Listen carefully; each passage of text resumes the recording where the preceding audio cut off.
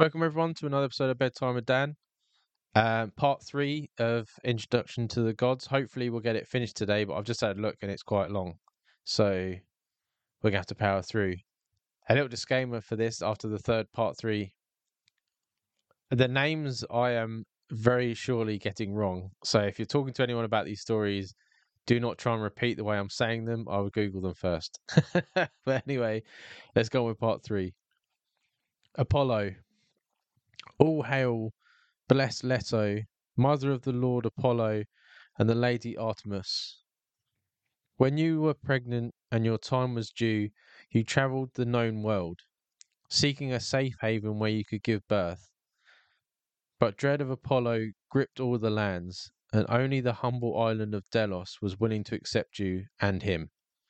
For the barren island had nothing to distinguish it, but as the centre of the worship of the golden youth, it has attended wealth and eternal fame. And before it was rootless, a wandering isle, by ingratitude you fix it in place. Sacred also to Apollo is Delphi, which lies at the centre of the universe. For Father Zeus released two eagles from the opposing ends of the earth, and there they met. When the Lord Apollo came down from Olympus to find a site for his oracle, he came to Crisa and slew the she-dragon under snow-capped Parnassus and made the place his own. Crisa came to be known as Delphi because Apollo, in the form of a dolphin, brought Cretan sailors to the land there to serve as the first priests of the ocular sanctuary. Nowadays, young maidens serve as Apollo's sigils, but though Apollo speaks through the mouths of the maidens elsewhere as well, he declares the law most clearly from Delphi, and the heavens there are filled with light that gleams on the precipice of the shining rocks and sparks on the crystal waters of the sacred spring. For he, in the source of the light of law, education, and civilization, the lyre is his, and his minstrels play sweet music that soothes the savage beast. For poetry, as we bards know well, is the sister of prophecy. Rich in gold is Apollo, with gold lyre and golden bow, golden locks and golden tunic. But he is vast, a god who is great enough to contain multitudes. He is the far shooter, for he must stand apart to do his work, and as well as the lyre, he lay claim to the bow. Sweet music is his, but also the paean, sung in triumph or as a war cry. He is the god who both spreads the mesium of sickness and despairs it. He is gentle and violent, fair of face and dark of brow, healer and destroyer. Praise the god in his greatness. May he grant us only good and advert and all evil in our days. Whoever knows Apollo is raised to greatness. Whoever does not know him is bound to be of lower estate. Now, Athena, stately goddess, invented the pipes to imitate the sweet, keening sound of the dirge of the Gorgons, made to mourn Medusa's death. She delighted in the reedy tone, stepping lightly in tune. But as she was playing the pipes one day, she caught sight of her reflection in a pond, and hated the way she was disfigured by the straps that bound the pipes of her face. Away she held the loathing instrument, and it fell to Pygea. There it was picked up by a satyr Messias, who learnt to play so sweetly that the clouds wept with sadness at the plaintive melody. In pride at his accomplishment, Messias challenged Apollo to a contest, pipes against lyre. So be it, agreed golden-haired Apollo, and let the winner do whatever he likes with the loser. Messiah spent some time in contemplation, listening to the source of sound, and when he played it as if he had heard the secret song of the world, Apollo himself, with his lyre, could do no better. But he was a god, and tolerated no such insult as Messiah's challenge. He flayed all the skin from Messiah's body, and the satyr's tears formed the river that still bears his name. Many are the tales that are told of Apollo. even fair and ever young. He has loved and been loved by many a maiden and youth. He loved Delphine, fair nymph, daughter of the river Pensus. His passion for her was as none before or since, for he had sneered at the arrows of Eros, saying that his aim is more true. In response, the god of love simply loosened a single barb at the golden god. Even he, the healer, had no cure for this sickness, but Delphine had sworn to remain a virgin and repulsed his advances. She was loved also by Lysippus, the son of Ennomus. He dressed as a woman to join her throne and be closer to her. So Apollo, in his jealousy, put into Delphine's head to bathe in the river. Poor Lysippus, he desired to see her nudity, but not that she should see his. When he refused to undress and swim with the other girls, his deceit was revealed, and in their outrage, Delphine and her friends pulled him into the river and drowned him. But Apollo was not to be put off, and he pursued her as a hunter pursues a hare. Though she ran from him as a lamb flees a wolf, away she sprinted, but the gods sped close on her heels. In desperation, she prayed to her father for release from her beauty, so that she should suffer wrong no more. Peneus had no quarrel with Apollo, but he honoured his daughter's vow of chastity, and in an instant her prayer was answered. Even as she was running, her limbs stiffened and her toes sought the darkness of the earth. There in her place stood a laurel tree. But Apollo loved her still, and made the laurel his sacred tree. Even now, the winners of the Pythian games of Delphine received no material reward, but a garland of buried glory, and the blessing of the god. Apollo also loved Cassandra, princess of Troy, and when she agreed to give herself to him, he rewarded her with the gift of prophecy. But then she insulted the gods by changing her mind. Apollo asked her for one last kiss, and when she turned her face to him, he spat a curse in her mouth. Ever thereafter she was doomed to prophesy in vain, for no one believed a word she said, and all took her for a madwoman. Apollo loved Hyacinthus of Sparta too, and it was their pleasure to anoint themselves with olive oil and test each other's athletic prowess. Once Apollo took into his hands the weighty discus and held it true and far. Hyacinthus, in his joy, ran after the discus, laughing, to pick it up and take his turn at the fair sport. But the Spartan prince had spurned the advantage of Zephyrus, the west wind, and in his anger Zephyrus turned the discus back. It struck Hyacinthus full in the face, and he died cradled in Apollo's arms. Two exalted sons were born to Apollo, the healer Asclepius and the minstrel Orpheus. Cornis was loved by Apollo and was pregnant with their son Asclepius. But the white raven, Apollo's bird, saw her lying with another and told his master, quick-tempered Apollo,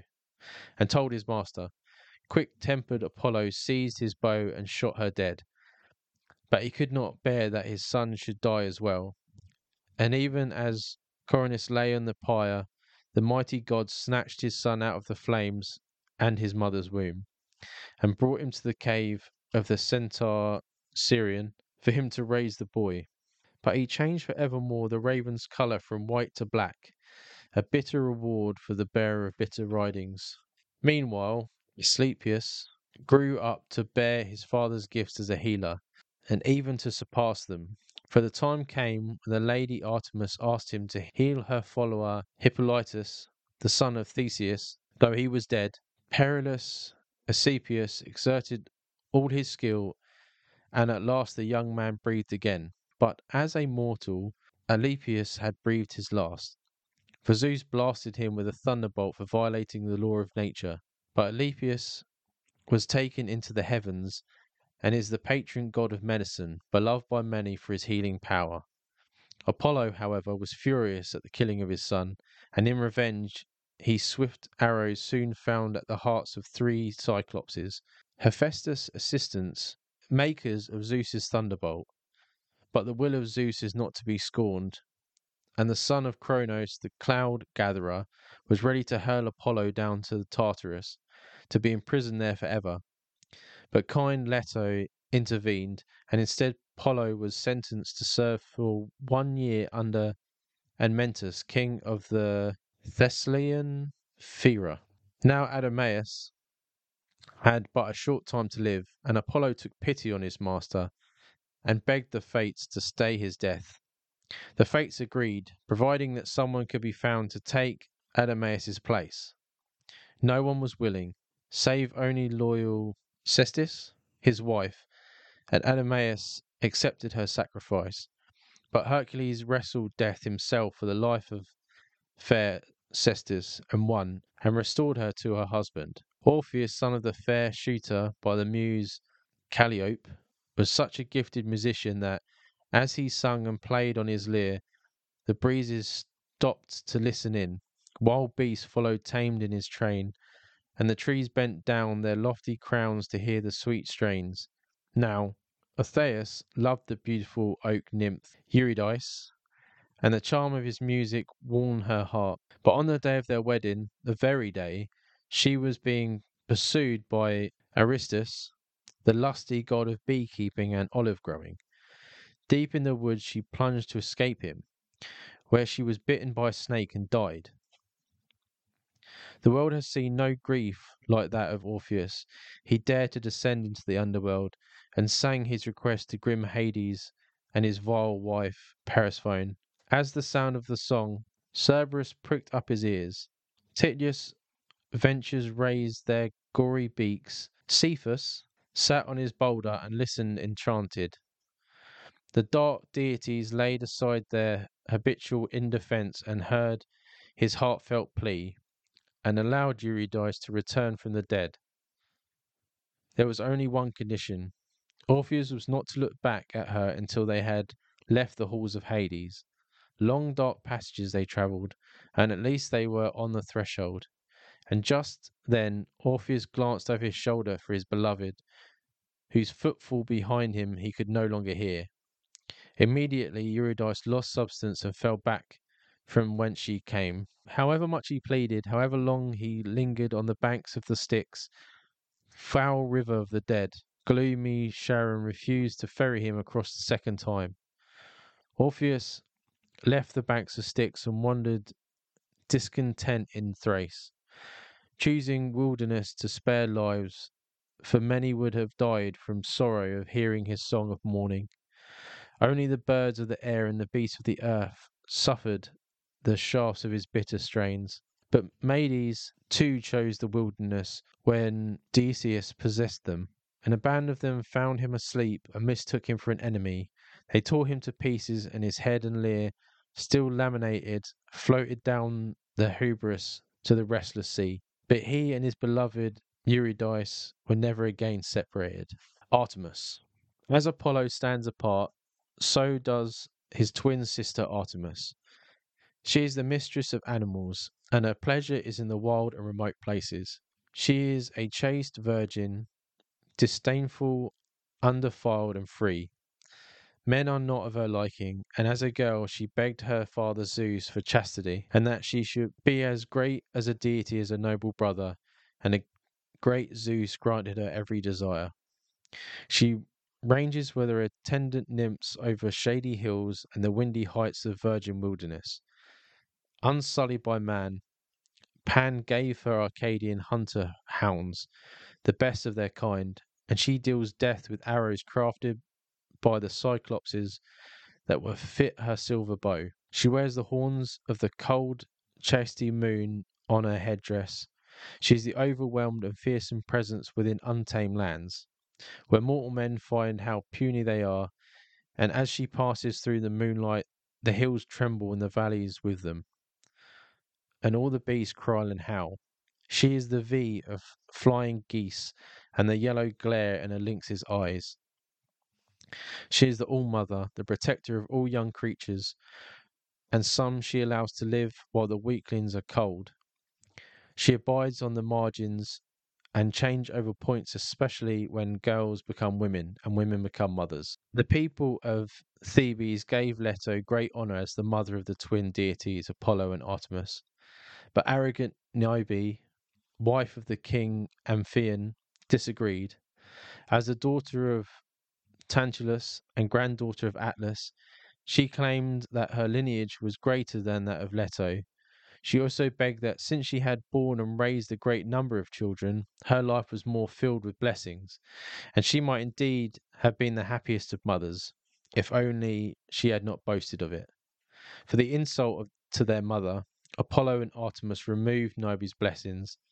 Apollo shot down her 6 sons, while Artemis did the same with her 6 daughters, except for one called Chloris. The tangling of their bows mangled with the screams of the dying, and the corpse remained unburied for 9 days.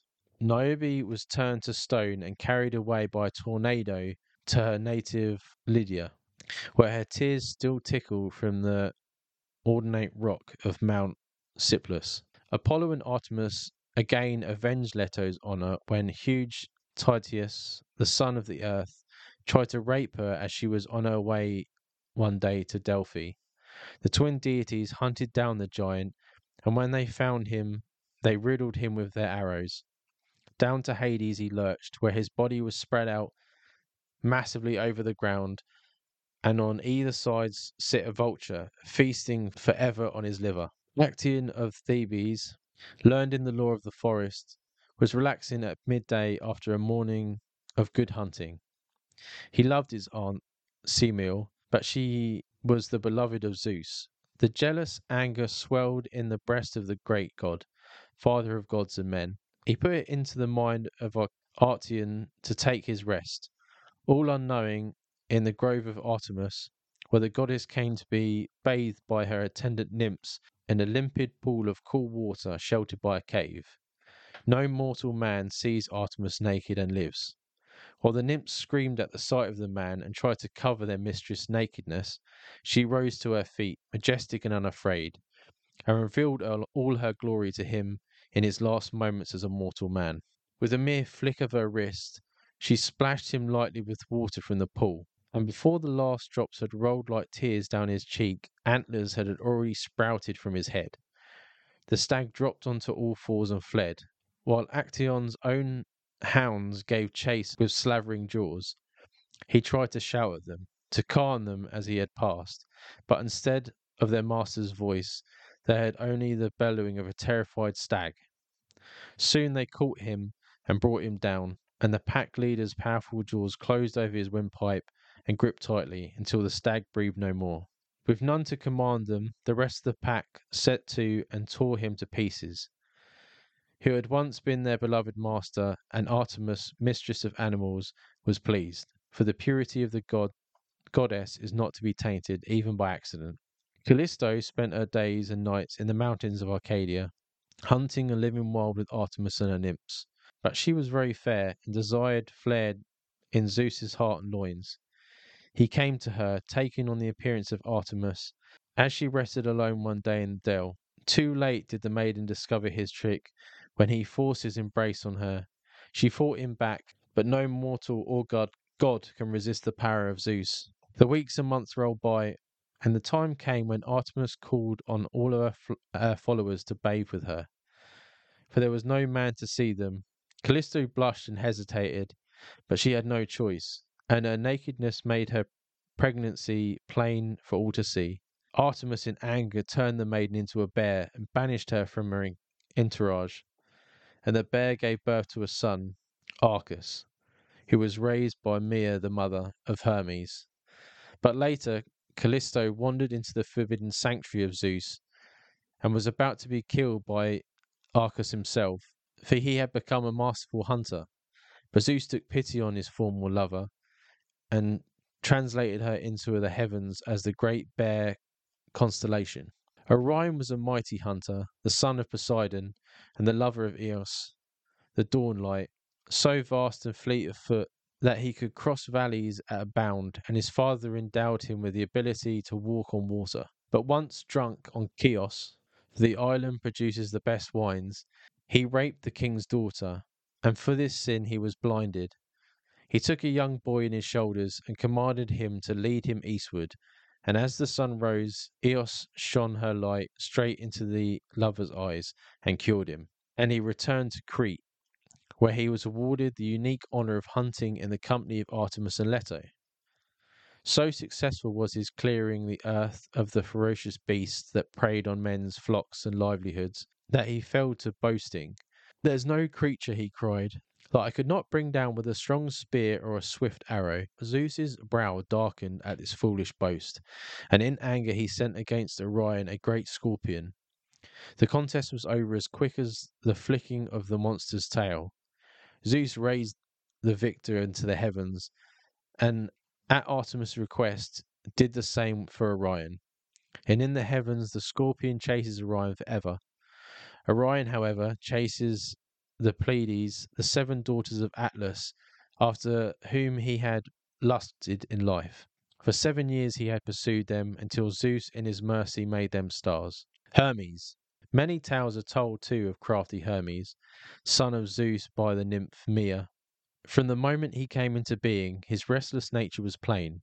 It is said that, on the very day of his birth, he found and killed a tortoise, scooped out the soft flesh, and strung the hollow shell to make his first lyre.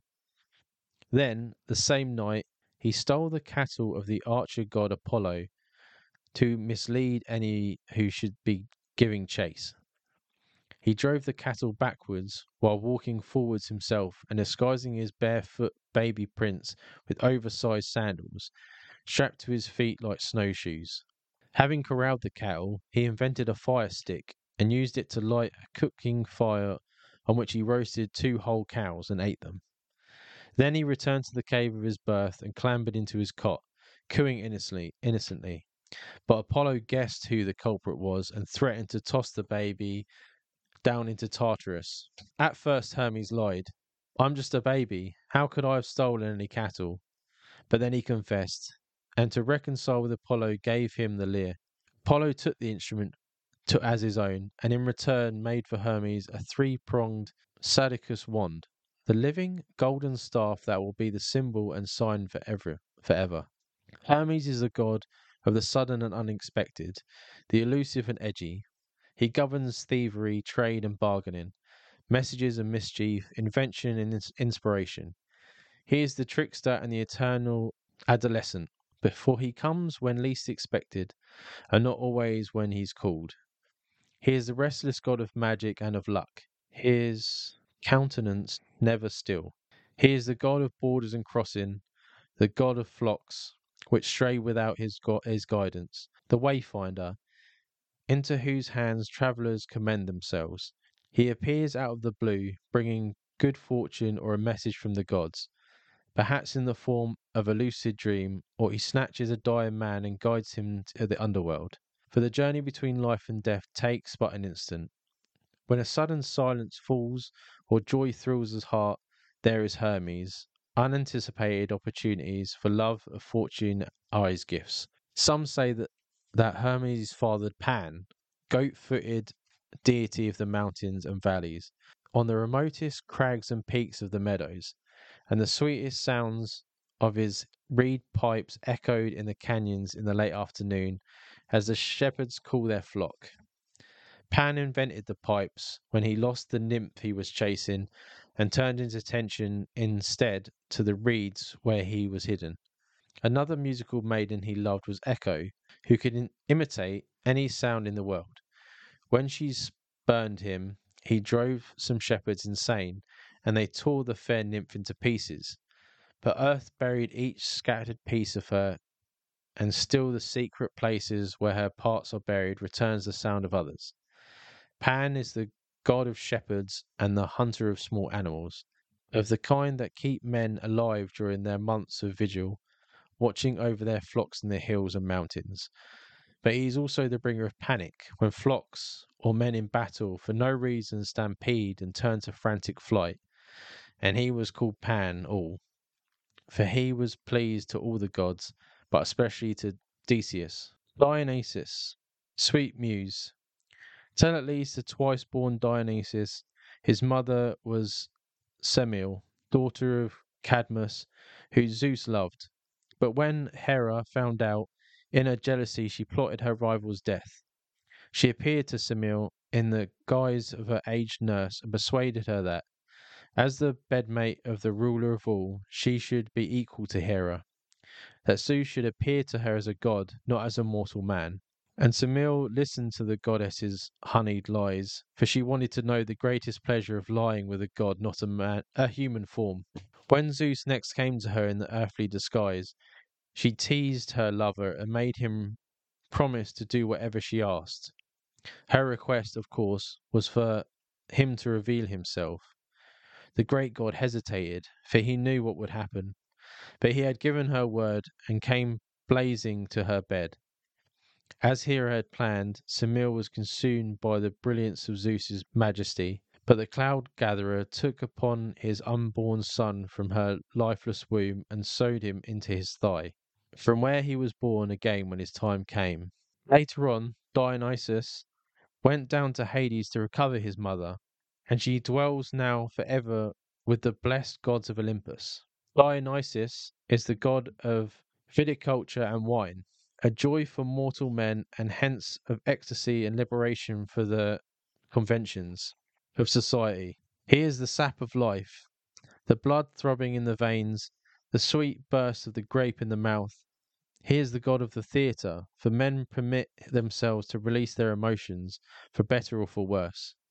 When absorbed in the marvellous productions of playwrights, Dionysus is now as Bromus, the rebel, and his robe is as gorgeous as any girl's. His gift is freedom, and so little regard has he for what men call law and custom, that his followers, the raving Maeanid women, are set to tear apart wild animals and eat them raw. When they are possessed by the god and endowed with superhuman strength, they drink his blood like wine and eat his flesh. For the other gods keep their distance, but Dionysus possessed his followers completely and is wholly possessed in return. Clad in foreskins and clutching sacred Thoris's staff, entwined with ivory and topped with a pine cone, they reveal with wild abandon in this countryside to the sound of the pipes and the cymbal, grasping poisonous snakes with immunity and petting tame panthers. Meanwhile, the horse-eared Selene and goat-bearded satyrs who attended the god go about their lusty business. Many a tale is told of the fate suffered by those who resist the entry of his shocking and unconventional religion. When Lygarus of Thrace drove his followers off the mountain, great Zeus, the father of Dionysus, blinded the men for his blindness. And when all the women of Thebes thronged to the hills and forests to worship the god, King Pentheus persecuted them, and for his pains was killed by his mother and sister. The fool spied on their worship and was discovered, but the woman failed to recognize him in their god-induced frenzy. They tore him limb from limb as easy as they would a rabbit, releasing their gruesome task as a sign of their devotion to the god. And the Boeotian Orchomeneus, the daughters of Minyas, refused to acknowledge the god's divinity and join the other women in the countryside. They preferred to stay indoors, as they believed good women should, and get on with their weaving.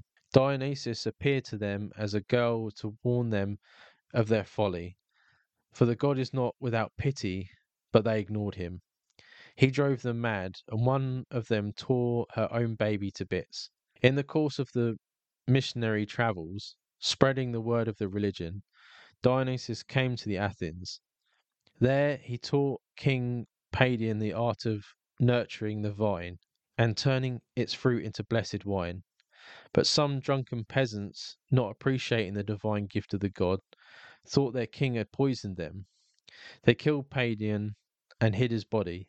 His daughter Eragon, led to the woodland gave by her father's faithful dog, hanged herself in grief from a sturdy branch. But Dionysus always retaliates. He drove the women of Athens mad, and forever after they propitiate the gods by hanging little fetishes of Eragon in trees and setting them to swing. Once, as a youth, Dionysus was captured by pirates as he walked onto the shore, and they were pleased, for they thought him the son of a king and worth a fine ransom. They bound him with strong rope, but the rope fell in worthless coils to the deck of the ship. When the pirates remained heedless of this warning, further signs appeared. The ship's hull flowed with sweet wine, vines and ivy, thick with fruit and blooming flowers, entangled the mast and the sails, and phantom shapes as of tigers and panthers prowled the deck. Then the god became a lion, devoured the ship's captain, while the rest of the sailors leapt into the sea and were turned into dolphins. Only the helmsman survived, for he had recognized the god's divinity and carried him safely over the waters to the holy haven, the lush land of Naxos. On high Olympus, the gods are attended at their golden feats by Hebe, daughter of Zeus and Hera, for she is the ideal of young noble womanhood, loyal to her elder kin and dedicated to their service. But Zeus' special cup bearing is Ganymede, once the mortal prince of Troy, so fair of face and form that Zeus could not resist his charms, and had him carried up to Olympus by a whirlwind. Though some say Zeus bore him off himself in the form of an eagle, the lad's father Tros was grieved, for he did not know where his son had gone. But Zeus sent Hermes to give him the glad tidings that Ganymede was held high of Zeus's honour and would remain youthful forever. As further recompense for his loss, Zeus gave Tros immortal horses, the pick of his shiny herds, and so fair Ganymede stands devoted by the throne of Zeus, ready with the golden cup of sweet nectar, and Hebe modestly supervises the feasting and ensuring that all the appetites are satisfied at the banquet table of the gods. These are the gods and goddesses who dwell forever in bliss in the halls of high Olympus. The tales that are told about them endue them with traits like their own, as though they were simple, many times more powerful and wise than mortal men and women. Yet one unbridgeable chasm is set. They are eternal and carefree, while men soon wither and die like leaves from a tree, and their lives are filled with toil and sorrow. The gods are, then, finally incomprehensible to mortal minds, just as a monkey cannot understand a man, and that is why we speak to them in parables. The storyteller's job is to shed light, no more. We finally did it. That was a long episode, but we had to get rid of it. So we had to get rid of it. We had to get through it so we could move on. But that's all of the main gods, their daughters, and there was a lot of names in those three parts. But I hope you enjoyed it, and I'll catch you for the regular show on Friday. Thanks, guys. See you later.